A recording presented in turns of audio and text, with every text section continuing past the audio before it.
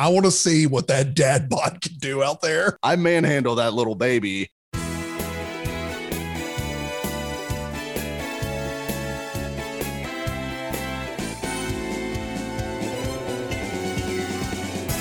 It's Football and Other F Words. I'm your host, Michael Gillum. I have Michael Herndon and Zach Lyons on with me today. Good morning, gentlemen. How are we? Doing good.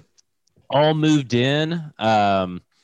Just got stuff everywhere. Just it's chaos in this house, but it's a nice house. We enjoy it. We like the neighborhood, and there's a really great pizza place that I'll probably talk about constantly called Pitchfork Pizza.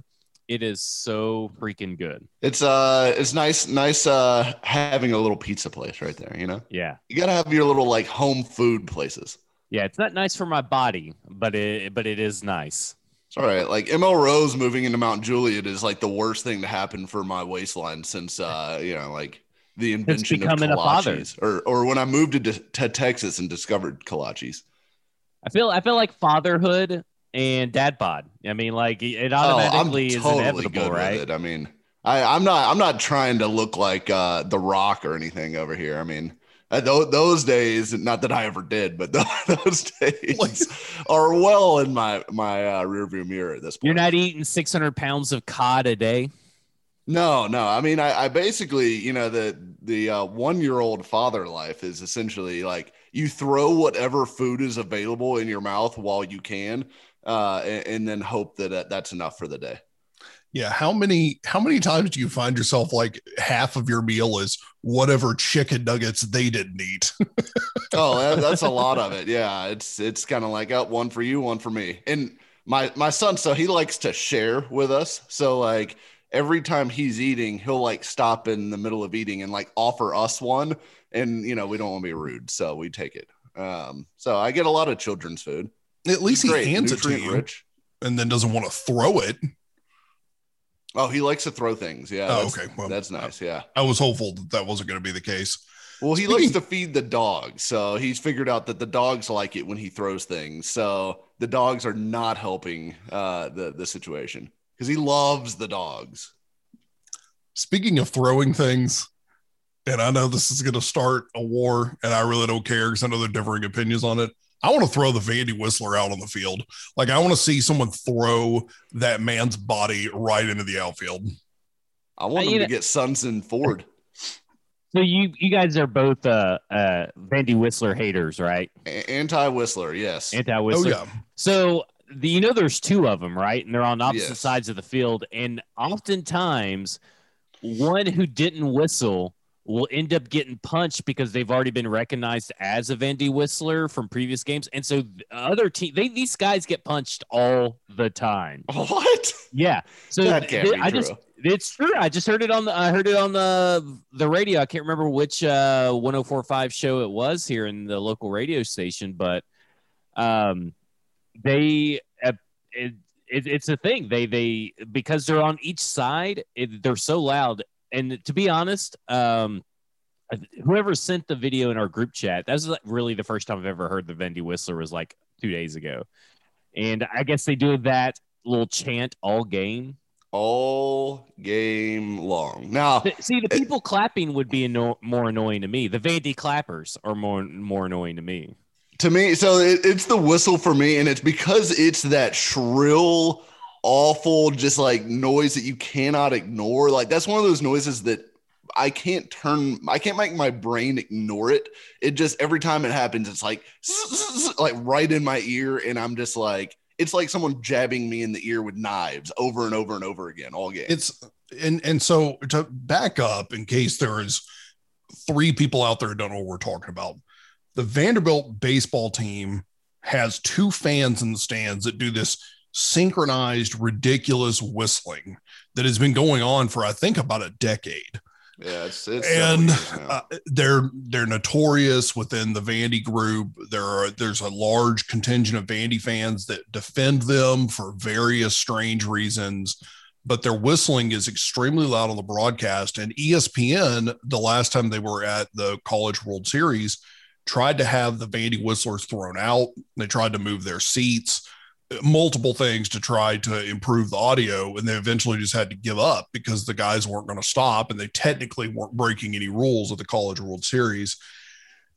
I have two problems with the Vandy whistler or whistlers. A, they're clearly doing it just for their own entertainment. And that's problem number one. And I can't believe I'm about to defend Mississippi State here, but like, I hate the Mississippi State cowbell. I think the cowbell thing is stupid, and I think the SEC and the College World Series are right in banning them from bringing those things into the stadium for various reasons, right? Because it's an artificial noise maker. Now, you could argue that anytime someone's whistling, it's making artificial noise. Yes, but these guys do it the whole game, and they're creating this artificial noise the whole game that is audible. But my other problem is that Vanderbilt fans, for some reason, find this as some sort of aggrievement against them. I have multiple people writing me messages on Twitter saying, Vandy fans don't care. They're just out here winning. You know, Vandy's just out here winning other rings while you are complaining about the whistler. That's nonsensical. That doesn't make any sense. A, I want Vanderbilt to do well. And B, their success on and off the field has nothing to do with these two morons out here whistling. Yeah, I really don't understand the people that defend them to the degree that they do. I mean, if it doesn't bother you, fine. Like, sure, it may not bother everyone, but it bothers a lot of people, because I'm certainly, like, Lebowski and I certainly are not the only people who complain about this, because it every year around this time when they go to the College World Series and there's a bunch of eyes on them, people go nuts over this thing, and it's because it drives you crazy. And I literally cannot sit there and watch a game with the sound on. I just can't do it. It gets in my head, and it just drives me nuts. So I either have to mute it or not watch it at all. And, you know, look, if I'm a Vanderbilt fan, like Vanderbilt, look, I'm not trying to take a shot here, but not exactly crushing it in athletics besides baseball. This should be their marquee program. This should be their program that draws people in and says, hey, maybe I want to be a Vanderbilt fan. But if the casual fan is turning on your game and all they hear is Z, clap, clap, clap, Z, clap, clap, like all game long, a lot of people are just going to be like, no, I can't deal with that. I can't sit down and watch that for 4 hours. Because look, to me, it's like, the sound to me is like if you sit down in a restaurant and there's a screaming child there. You know, we've all been in a restaurant and a child is screaming their head off, just going to town, cannot be calmed down. Like, they're just going crazy, right? It drives you crazy, right? Like, you can't stop, you can't not hear it. You can't like talk to people around you because it's just in your head. And to me, it's like sitting down at a restaurant to have a nice meal. I want to enjoy my baseball game, and there's a screaming child in the booth next to me, but that screaming child is going to be there for 4 hours, and it's never going to shut up. It's just going to keep going. And I have to sit there and try to enjoy my meal. Guess what? I'm not going back to that restaurant if I know that child is going to be there every single time I go there. That's what I feel like the Vandy Whistler is. Every time I want to sit down and watch a nice Vanderbilt game and enjoy that meal, I am getting bombarded by these whistlers / screaming children. It is that's the experience for me. And so as a casual fan, as someone who enjoys local sports and wants to see Vanderbilt have success, I just can't get on board. I want to get on board. I can't. And I guarantee you there's other people out there like me who would love to embrace your program and would love to root for Tim Corbin and these guys. It's a phenomenal baseball program. They do everything the right way. Love the program. But these two guys, they're doing it for their own attention, for their own interests, whatever. Ruin it for people like me. And I guarantee you, I'm not the only one. You should want to be attracting people to your athletics program with your best program as kind of the lure into maybe, you know, more football fans in the stadium in the fall. But you're turning people off. I can't tell you. It may not bother you because you're like a Stockholm Syndrome Vandy fan, but it bothers other people.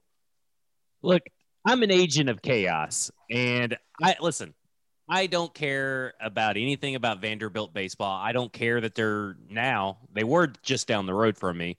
or they're now 20 minutes down the road from me. I don't care. But I thrive and love that these two guys just drive everybody up the wall. I love it. I get it. It doesn't. You all cannot enjoy the game. You all watch the game. That's your fault for watching baseball. Let's be honest. Baseball's boring. It's college baseball. It's even worse. You know who makes up college baseball teams? The worst people on the planet. Anybody on college baseball teams, the college baseball players, they are so. They're basically jerks. Those high school bullies and all this stuff. They're so annoying. I just never met a college baseball player that I've ever wanted to hang out with or like. So really, it's on you guys. And if you really want to watch the game, go watch it at a bar, and then you don't have to hear it. There's other ways around it, but I get it. I do. I understand the plight of the casual baseball fan not being able to watch Vanderbilt baseball. I mean, there's a lot of shows on TV right now y'all could be watching. So let me offer you some different avenues of entertainment other than watching crappy, boring baseball for 4 hours. 4 hours out of your day to watch a baseball game. Holy crap. You can watch about 3 or 4 seasons of Nailed It on Netflix. I mean, that's way more enjoyable, and there's no Whistler, and it's exciting and it's hilarious. You can't say that baseball fans or baseball players are the worst, but like NFL players are just saints. Well, yeah. College football players are just the nicest people. Oh, college baseball players are the worst. They're like. I'm not saying they aren't. Yeah, but they're like top 5 players worst are not exactly. Football players are not exactly known for not being bullies. They aren't getting arrested for driving around with Uzis, though. So they at least have that going for them. Yeah. I'm just saying that as far as personality wise, not as far as like morality, it's just personality wise, they're just the worst. There's no redeeming quality. Listen, there are bad football players. There are bad players in every sports, but I've never met or seen a good college baseball player. That's what I'm trying to say. Listen, I get it. It makes it unenjoyable for you guys to watch the game. But I just find it hilarious. I do. I find it hilarious that there are 2 guys who just up and decided to start whistling. Like, that's wild. It's a wild thing to come up with that, hey, we're all going to do this chant, and then I'm going to whistle. And now it's a tradition. Like, there needs to be a Titans whistler, Oh, yeah. Well, maybe not a whistle, a whistle, but something that the Titans fans can get behind and do that annoys the other team. Because that's the whole point. It annoys the other team, right? Whether it actually causes any kind of, winning advantage or not, that's debatable. But like, what's worse, Vandy Whistler or move the chains, move the chains, move the chains? Ooh, because I know. I mean, we got rid of move the chains, though. Huh? And that was equally annoying. And what about the what's the other one that the Titans did? Gosh, I haven't been to a game in a year. So yeah, that's I like that. I like that. Yeah, it's okay. It's so bad. Let me poke holes in your argument though, because the whistling per se is not the problem, other than it ruins the broadcast. So, okay, if you're sitting in front of this guy, I would absolutely be suplexing this man over the wall. That's on you if you can sit in front of that. Congratulations. But, Zach, I know you've pointed out multiple times when I've tweeted out last year or in the subsequent years before it that when, like, say, Monday Night Football or Sunday Night Football picks up on some fan that has a really high-pitched, shrill scream that goes on and, like, why do they have the mic pointed at this screamer? They've got to move the mic. It just terrorizes the broadcast, right? Eventually the audio booth fixes it or moves on or something. Would you want a team chant centered around a shrill scream? Like, would you want to watch that every Titans game? It's debatable. I mean, because here's why. Because I don't really listen to the broadcast that much. I usually put it on Mike Keith and listen to that. So, or I'm at a sports bar. I mean, I just watch sports a little bit differently. I bet you can hear it on the Vandy radio broadcast too. What? I bet you can hear it on the Vandy radio broadcast too.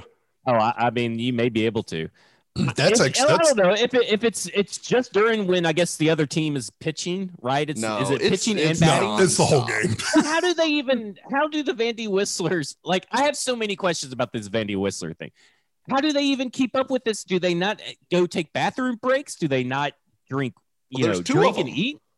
Do they sync up and say, hey, I'm taking inning 1, you're taking inning 2? I mean, they probably text each other. Who knows? I don't know. I don't know what these heathens do to organize, but it is virtually nonstop. I mean there may be an inning or two where they don't. It's obviously a Vandy tradition that is not going away anytime soon, and it should. It should. As an outsider, you guys think that should. I am indifferent, but it goes back to your Stockholm Syndrome thing. If it's a Titans thing and you get up in this idea that it works for your team, I don't know. I think you got to try it, especially in the Super Bowl run. Got to come up with something different. The Vandy Whistlers said that they would stop if Tim Corbin asked them to stop. And a reporter, I don't remember, I think it was last year, asked Tim Corbin about the whistling. And he gave some BS answer about, they clearly love the team and blah, blah, blah. So he's not going to ask him to stop. And that's about the whole point I'll agree with Zach on is it's not going away for some reason. Like it doesn't bother the Vandy players or whatever it is. And they don't want it to go away there. And I'll admit it's a small group of Vanderbilt fans that defend them. There are quite a few Vanderbilt fans that absolutely can't stand this guy. You'll see it all over social media about I sat in front of the guy last year. I got in his face, so I'll give credit to Vanderbilt fans on that one, but no, I'll agree with you, Zach. It's certainly not going anywhere. Well, let's all be mad at Tim Corbin then, right? I mean, at this point, everybody should be mad at Tim Corbin, not the Vandy Whistlers. He has the power to stop them. It's like if Superman decided, hey, I'm not going to fly and use my powers. I'm literally just going to write news articles. I'm just going to walk everywhere. Yeah.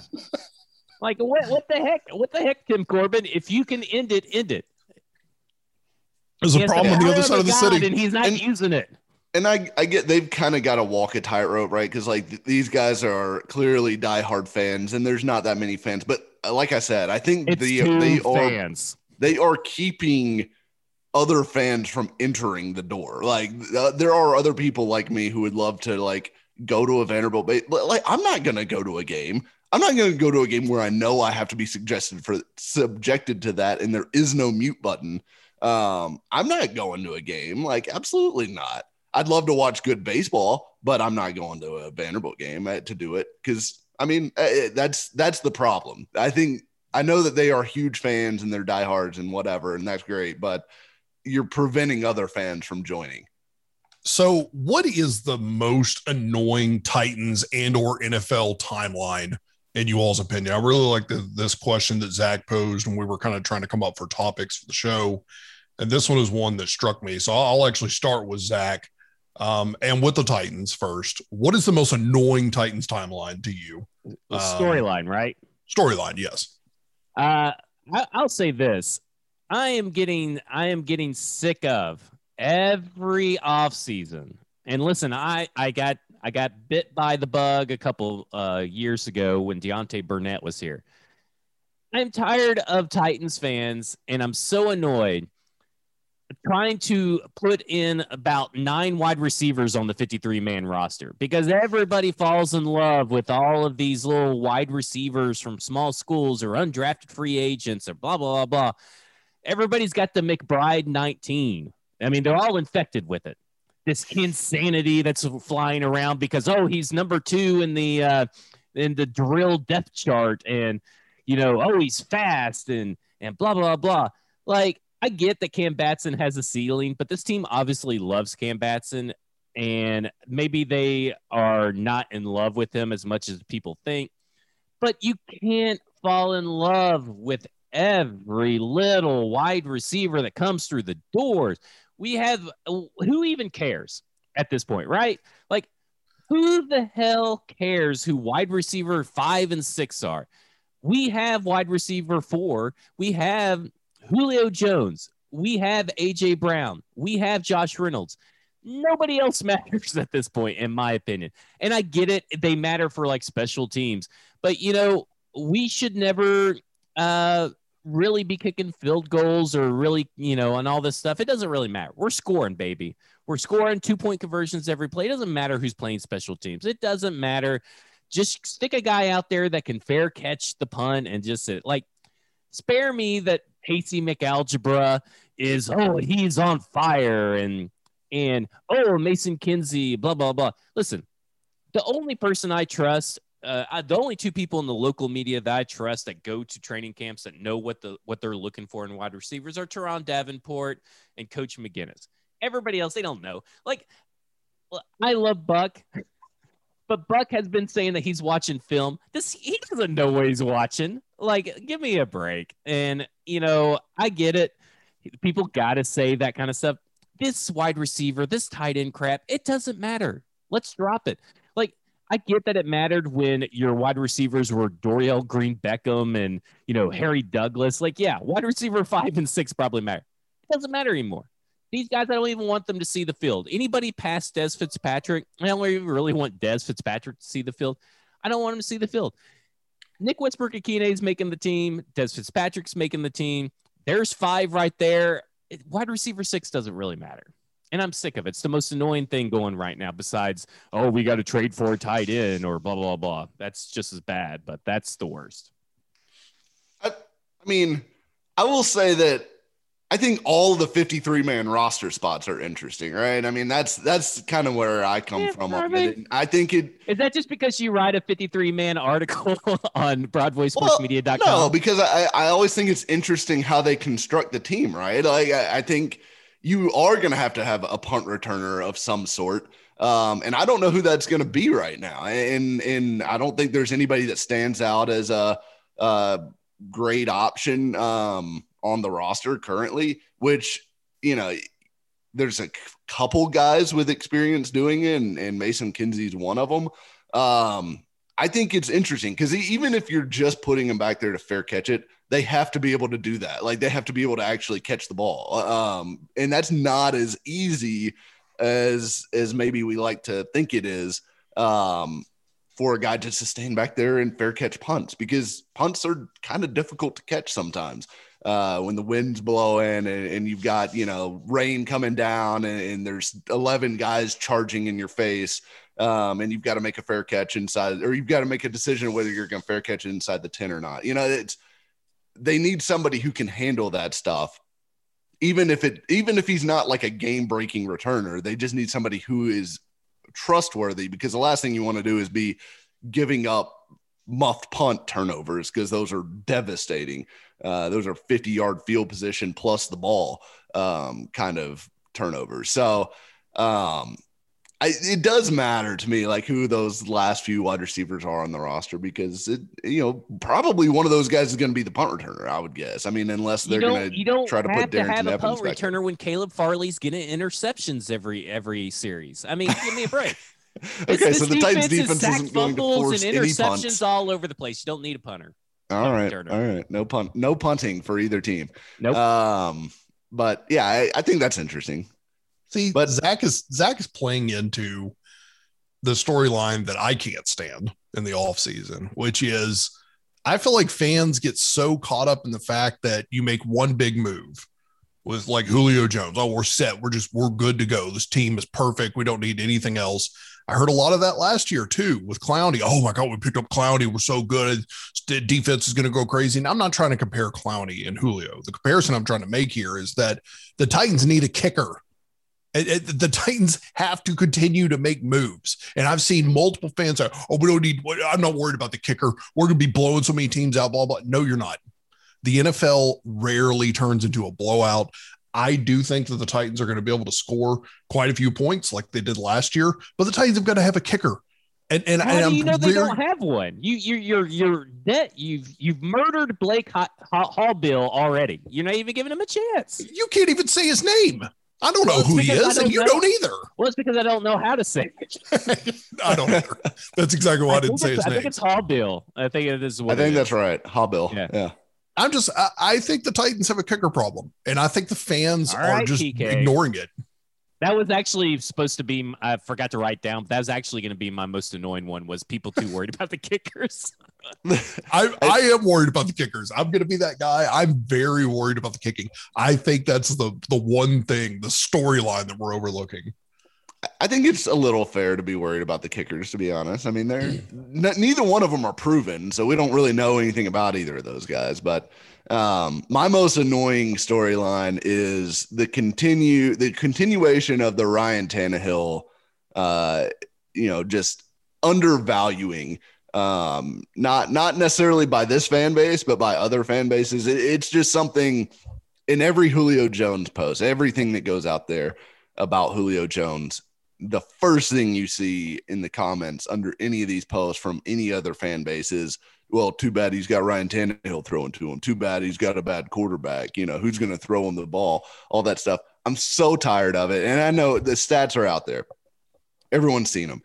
He's been fantastic the last 2 years. I'm just so annoyed that nobody has updated their opinions of Ryan Tannehill in 2 years. Like, we have 2 years of evidence that this guy can be really good in this offense with this supporting cast, and everyone's ignoring it, and everyone's pretending like Julio Jones somehow isn't going to get fed the ball well enough to be able to put up big numbers.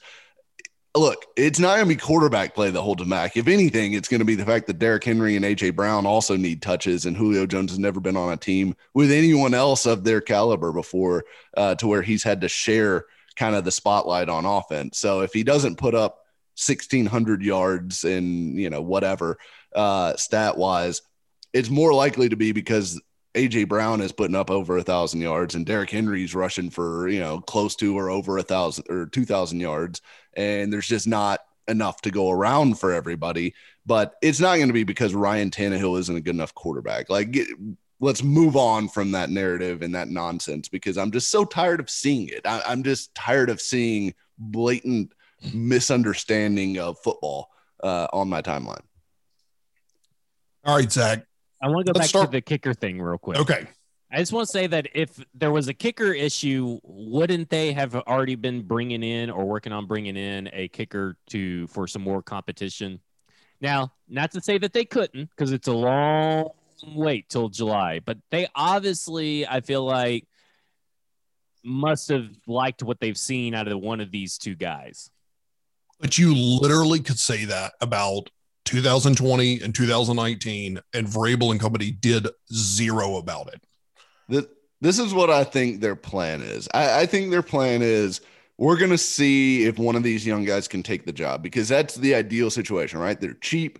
They're under cost control for the next 3 or 4 years. This is going to be a team that's close to being capped out for the next 2 or 3 years at least. So it would be really nice to have a 22, 23-year-old kicker on a, minimum entry-level salary that you can just run out there and he can hit you 85% of your field goals and everybody feels great about it for the next 2 or 3 years. That's the ideal scenario. But I do think in the back of their mind, they're going, look, Gostkowski lives in Nashville. We can just give him a call. Like if just Hobbill and McCann are just terrible once we get to training camp and we're just like, this ain't going to work, they just call Gostkowski and say, hey, buddy, you want to come kick for a couple $1 million? We'll restructure somebody or whatever to make the money work. But we're going to need you this year. I really think that's kind of where they're at. I think they've got Gostkowski on backup, and he was good towards the end of the year. And they obviously brought in a new long snapper, which I think they believe was part of the kicking problem over the past, year and a half or so. Yeah, and there's really not much difference between drafting a kicker in the 6th or 7th and getting one as the undrafted free agent. That's true. Yeah, I do think if Hobbill had been drafted in the 7th round, people would have felt a lot better about the kicking situation than they do right now. But I think that's really kind of a false thing. Rodrigo Blankenship was undrafted last year, wasn't he? Or did the Colts draft him in the 7th? Colts drafted him. They did draft him? Okay. I thought for some reason he went undrafted, but I think so. Anyways, there's a lot, like most kickers come into the league as undrafted free agent. So it's kind of a no, he did go undrafted. I'm sorry. Okay, yeah. So he was an undrafted guy. He worked out for the Colts. So obviously, like Habil isn't as well known here because he didn't play in the SEC. But I think Blankenship, maybe was a little bit better of a college kicker than Habil was statistically, but I don't think it was a huge gap. Habil was good at Ohio State. He was a good kicker. So I think the chances that either he or McCann actually run with this thing are probably pretty good. But we'll see. I mean, again, if it comes the whole season comes down to a field goal from a rookie kicker, it's certainly going to be tough. We'll see what they do obviously over the next few months, but another guy like Harrison Butker, undrafted guy, nobody really heard of him, ends up being phenomenal for the Chiefs. So I think that's what they're hoping to get out of one of these guys. All right, Zach. Harrison Butker's 7th round pick, by the way. Oh, was he? Yeah. I got him pulled up here. Drafted. Okay. Zach, what is your NFL storyline you don't want to hear anymore? I got 2. One of them to piggyback off the Jadeveon Clowney thing. This Jadeveon Clowney in Cleveland is it's off the rails. And I want to formally apologize to the rest of the NFL for how Titans fans acted when they signed Jadeveon Clowney in 2020, because I now being on the other side of it and seeing how Cleveland is acting, it's ridiculous. I mean, they are, and for him to say they've never been with a teammate like Myles Garrett or never played with a teammate like Myles Garrett. Dude, you played with J.J. Watt. I mean, he played with prime J.J. Watt too. You have Frank Clark in Seattle. I mean, you in Seattle and Texans alone, you've played with some great high round draft picks and some great players, and all of a sudden Myles Garrett is the best. And listen, I spare me that he's actually showing up and he looks great and he's motivated. Blah blah blah. Like, good luck. Good luck with Jadeveon Clowney. I'm tired of hearing about it. Tired of Cleveland. The Cleveland hype train is off the rails yet again. I'm just over that storyline. Yeah, listen, J.J. Watt won back-to-back Defensive Player of the Year awards during Clowney's first and second years in the league. Like, give me a break. He had 38 sacks during those 2 seasons. 38. That is insane. Like, JJ, listen, I'm sorry. And Myles Garrett is a great football player. He does not sniff 2014 and 2015 JJ Watt as far as a player goes. Like, Watt in those 2 years, those were 2 of the best seasons by any defensive end ever. Like, I mean, rare stuff. From him in those 2 years. So yeah, that was the most ridiculous statement I think I've seen from a player in a long time. And Clowney is just, man, he is hyper annoying, isn't he? Like, that dude talks more crap for a guy that is just not he's put up 3 sacks in the last 2 years. 3. What is he doing out here? I don't understand. He is like public enemy number 1 for Titans fans, I think, and I hope the Titans end up running into the Browns at some point this year, just because I would like to see them put Clowney in his place, but he'll probably be hurt for that game. Yeah, no, I mean, and that's Cleveland fans are getting a little too worked up because we all know, Seattle knows as well. I mean, he's going to be pulling himself out of play, standing on the sidelines with his hands on his hips. I'm with Zach. I don't buy that he's showing up and putting full faith effort into the offseason. Absolutely not. Let's finish up where we were last segment. Mike, what is the NFL storyline you don't want to hear anymore? I think I'm out on really anything having to do with the Bears at this point. Like, I'm tired of the Bears. If they're going to start Andy Dalton and subject us to watching that, I don't want to hear anything about them. I think they should be stripped of all their national television games, which I think they have 4 somehow. Like, you're going to make me watch Andy Dalton 4 times in prime time? Get out of here, Chicago. I don't want anything to do with you. I don't want to watch your games. I'm going to be on a full Bears boycott. I'm not drafting any of their fantasy players. I'm out on the Bears until they start Justin Fields. I'm bear boycott 2021. Defund the Bears. Yes, please get out of here.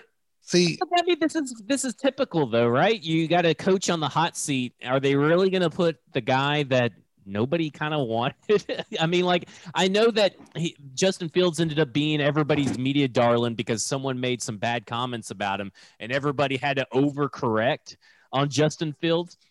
But I mean, this is a typical storyline. Listen, we know how this story ends. This ends with Justin Fields coming in week 8, trying and going on a little run.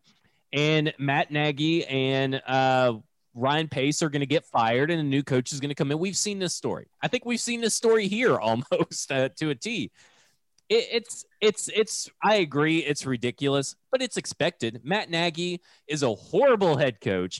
He does not deserve any kind of credit or any kind of praise. And Ryan Pace, they both should have been fired before they drafted the quarterback of the future, because in the end, they're going to ruin Justin Fields. Even if Justin Fields goes on this win streak and they somehow make it above 500, they may keep Matt Nagy and Ryan Pace, which would be a horrible idea by the Bears. I agree. It's bad. They do not deserve any primetime games. I do not care that their market share in Chicago is very high, because it's ridiculous that the Chicago Bears are subjected to my eyeballs all the time for no reason. They haven't been exciting to watch in years. mine is I'm going to go for a specific part of this NFC East that the NFL continues to ram down our throat, specifically on primetime football. Primetime games this year, Sunday night, Monday night, and Thursday night football. The NFL, and I just took a quick count before we started doing this, 10 games in primetime that feature either an NFC East opponent or them playing each other in national football. Now, look, I get that this is an entertainment league and you're going for maximum views, and that those 4 teams have a pretty big market share. But if you're a fan of these teams and you defend this crap on Twitter of market share, bro, that's what you're defending your team on? Market share? Like, that's what you're going to claim? That to me is as ridiculous as when like Bears fans start claiming Super Bowl wins from back in the 1300s when covered wagons were still running across this country. Like, you weren't alive for that mess. Don't try to claim those Super Bowl victories. Claiming market share as some kind of championship for yourself because you get to watch your horrible, boring team on primetime it's pathetic. And I really wish the NFL would find a way to navigate away from double-digit numbers of having to watch these losers over and over again every season. I don't want to watch the Eagles. I don't want to watch the Giants. I don't want to watch the Cowboys. I don't want to watch any of these losers. Stop putting them on primetime. There is no way that the game between the Eagles and Giants, gosh, I think it was Monday Night Football last year, is better than some of the Titans games that showed. I mean, let me say something.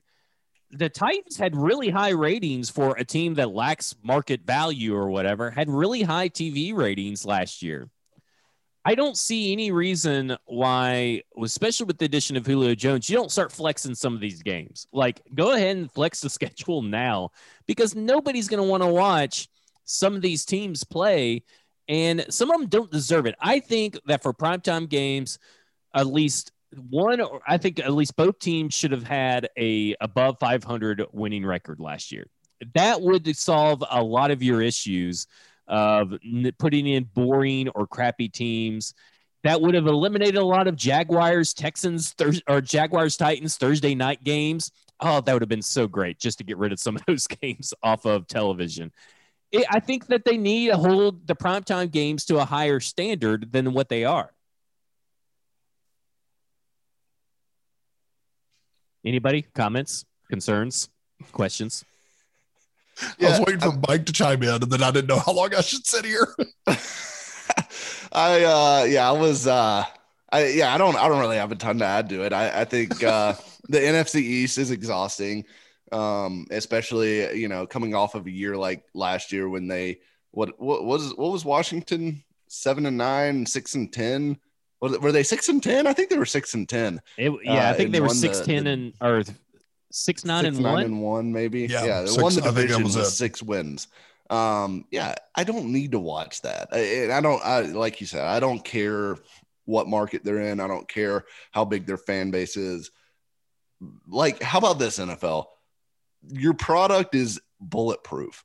If you put the best teams on, it's going to get even better. And hey, you might even grow fan bases that aren't that big right now. Hey, the Titans play really good, exciting football. They score a ton of points. How about we put them on some TVs and see if maybe instead of just catering to this Washington football fan base that's out there, maybe we try to grow some new Titans fans and people who want to tune in and watch AJ Brown and Julio Jones and Derrick Henry.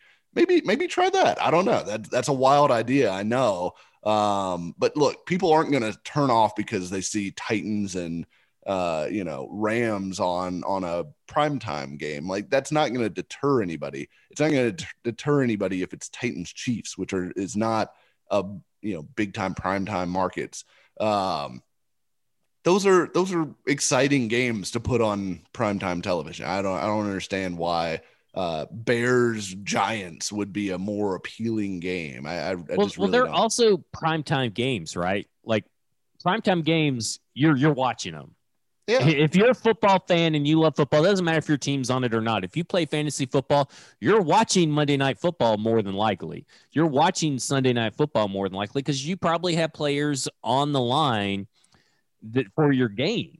So I don't understand why they feel the need they have to go with the biggest market share, because I would venture to bet that the ratings for Kansas City versus Tampa Bay on a primetime game, because those two markets aren't that big, right, are the same for Dallas versus New York Giants.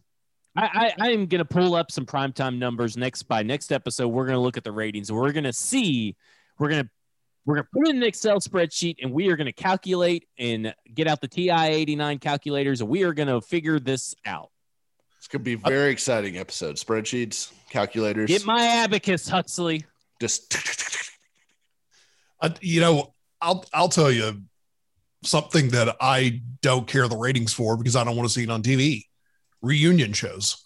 I don't want to see Frasier reunion. I don't want to see Friends reunion, and I don't care. And I'm going to cut the legs off of Zach's topic before I even let him answer. But let me start with the Friends reunion. Do you really want to see these jokers 20 years later out of shape, not looking like their original characters, talking about how much they love and miss the show? Absolutely. Just throw my body out of an airlock. I would rather watch paint dry than listen to this stuff. I don't care. I don't want to see it. Friends, if you like Friends, good for you. Fine. I like Frasier. I think it was a good show. I really enjoyed watching it. I'll fire it up every now and then on a streaming platform when I want to watch it. I don't want you to drag in geriatric Kelsey Grammer and company and have them sit around and shamble and ramble about how great that show was. Miss me on the reunion shows. That's not what the Frasier thing is about. They're wanting to do a series revival. No. They're wanting to bring it back? Yeah, they're wanting to bring it back. He was on Rich Eisen's show, or maybe the podcast, and they've sent scripts to Paramount Plus with and ideas and all this stuff. I mean, he is involved in doing and getting this off the ground, but they're wanting to do a revival. So Mad About You may have not known that. Y'all may not known this. Mad About You did a revival just recently where they brought back the series for one season. It just wasn't as good as the original Mad About You, and you may never watch Mad About You, but it was really good. How can you bring back Frasier without John Mahoney? He was the glue that kept. He pretty much kept the whole series grounded from turning into jokes about caviar and wine the whole time. Like he kept it grounded for the average viewer. Without him as the father, now that he's passed away, there is no reason to bring back this show. There's a ton of shows like this that you don't need to be bringing back, but this is for a series revival. No, just let it lie. I do not care what Frasier is doing, 20 years now later, what he is doing. I don't care, you know, what Roz is up to and, you know, what Niles and Daphne are up to. I don't care. I mean, I'm sure I don't even know what Daphne even probably looks like, you know, all these years later. I mean, like, I just don't care. Like, let it lie. Now, bringing the cast back and doing like a little clip show and, you know, maybe some behind the scene looks and all this stuff. Like, I know you just talked about the Friends thing. Lauren and I watched the Friends thing together, the reunion show. It was pretty good. I mean, it was just nice, you know, if you were a fan of the show to kind of, you know, get their perspective and you got a lot of behind the scenes stuff. You got to see like they had everybody sign the back of the set at some point, and I can't remember what Joey wrote, but he wrote something funny on the back, like I crap here or something like that. And but then you really found out that David Schwimmer, Jennifer Aniston did have something going on behind the scenes and all this stuff, like real stuff when they were with other people apparently. So you got some good stuff extra, but yeah, I get it. It's just a bunch of fan service for themselves or for the fans. But you know, that's a one-time thing. I don't mind a one-time thing. Don't bring back a whole series and try to, you know, recreate the magic. Yeah, and here's the other problem with recreating the magic, because they tried it with Fuller House too, right? I mean that really didn't do, like, you got 1 or 2 episodes in for nostalgia purposes, and you were like, oh wow, this is really cool, and then you lost interest. Full House sucked. The original Full House sucked. Yeah. I mean, like, but anytime they try to do these reboots, I feel like they never really come off. Like, you get the nostalgia attention initially, but then it just fizzles, like, because it's just not the same. It's not the same. And look, and this is going to sound really crazy, but I hate shows about old people because all they end up turning into is a bunch of jokes about being old. And I don't like those jokes. I don't find them funny. I don't want to hear, you know, Dr. Fraser Crane make jokes about, well, I can't do blah, blah, blah like I used to, or what. Like, I can't stand that kind of humor. I just hate it. I don't like shows about old people, and all those people are really old now. So because I mean, Fraser wasn't exactly a young buck when he was on that show back in the day. So yeah, I kind of think I'm out on any reboot shows that are that long. Like, you just can't go that long and still have that kind of like interest. Mike brings up something. This is a little random to this, but I've got most of my family loves the show Everybody Loves Raymond, and I've tried to watch it, and I just don't understand what they find so funny. And I think it's along the lines of what Mike's talking about. There's a lot of like, we're not young anymore humor, and then the parents are just, it's nonstop old jokes, and then I'm like, it's the same thing set to a laugh track every single episode. Yeah. What is entertaining about this? Yeah. Anytime Shelby and I are like going through Netflix or whatever, trying to find a movie to watch, and I see like it's like 4 old people, I'm like, I'm out. I don't want to watch that because I know what the jokes are going to be, and I don't find them funny. Like, that's the thing. Like, maybe I will when I'm 60, right? I don't know. But I just don't find back in my day, or these young kids, like, I don't find any of that stuff funny. Like, none of it's funny. It's all been done a million different times the same way, and it's beaten to the ground. Find new material. That is, I'm out on any old people shows. I'm just out on it. Mike is so fed up with the old people shows. Them and the Bandy Whistler really get me going. Murder, She Wrote, out. I'm out. God, no. Yeah, please. Mike is Golden just Girls? What about Golden Girls? I'm wearing a Golden Girls tank top. I can't watch Golden Girls. Like, I don't enjoy it. Mike, you fall asleep watching Designing Women. Just tell us you do. I don't even know what that is. Designing Women. I don't even know what it is. I'm fine with that. I just don't want.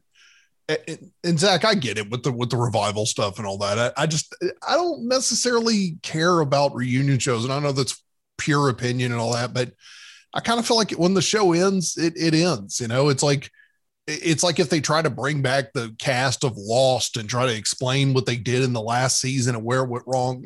You've already butchered it. Just leave it alone. Like, let's just move on. Either you're going to reboot the show with complete new people and try to undo it, which is not exactly a great formula. Just leave it alone. Like, yeah, I don't think you need to bring things back. Am I wrong about that, Mike? It's okay to leave the past sometimes, like listen, to be honest, there's very few shows that I enjoyed well enough to really enjoy a reunion of that, that much later. Now, like Seinfeld, I would probably watch just because I find pretty much all of those people hysterical. Like I still enjoy all of them when they currently, show up in a show or whatever. Like Julia Louis-Dreyfus and Jerry Seinfeld are two of the funniest people on earth to me. So I kind of feel like I would watch a Seinfeld reunion simply because I still think they'd be funny and they would find a way to make it entertaining. But there's like so few shows where the cast is still relevant this far away from the show, and it would still be interesting like that. But I think Seinfeld is one that I would watch. But I can't think of a whole lot of other shows that I would actually enjoy. Well, Seinfeld just has a good jumping off point, right? They get released from jail, and now they don't know what the world's been like since they've been gone. And that actually, I would watch that. Yeah. Thank you. I just created a whole show. I wouldn't be opposed to just watching that. Yeah, they get released from jail, but it would have to be like a 1-season deal where they like get out and then it's just, whatever happens to them or whatever. See, if Friends had come back and admitted that they had found like 6 pounds of coke in the wall and they were selling it, and that's how they were affording that apartment, then I would have been intrigued, because like GTFO with them affording either one of those apartments they show in the show, especially the main one that the girls are living in. So yeah, Seinfeld may be the only one I could tolerate. Yeah, that was like a 3,000 square foot apartment in New York City. Yeah, they were there. It looked a lot bigger than what I think it was supposed to be, but yeah, there's no way. That's going to do it for us here, Football and Other F Words. Again, please rate and review, subscribe, and let people know to check us out if you've enjoyed the podcast. Again, you can find us at BroadwaySportsMedia.com for more written content to back up what we've said here on the podcast. And as always, you've just been effed. A Broadway Sports Media production.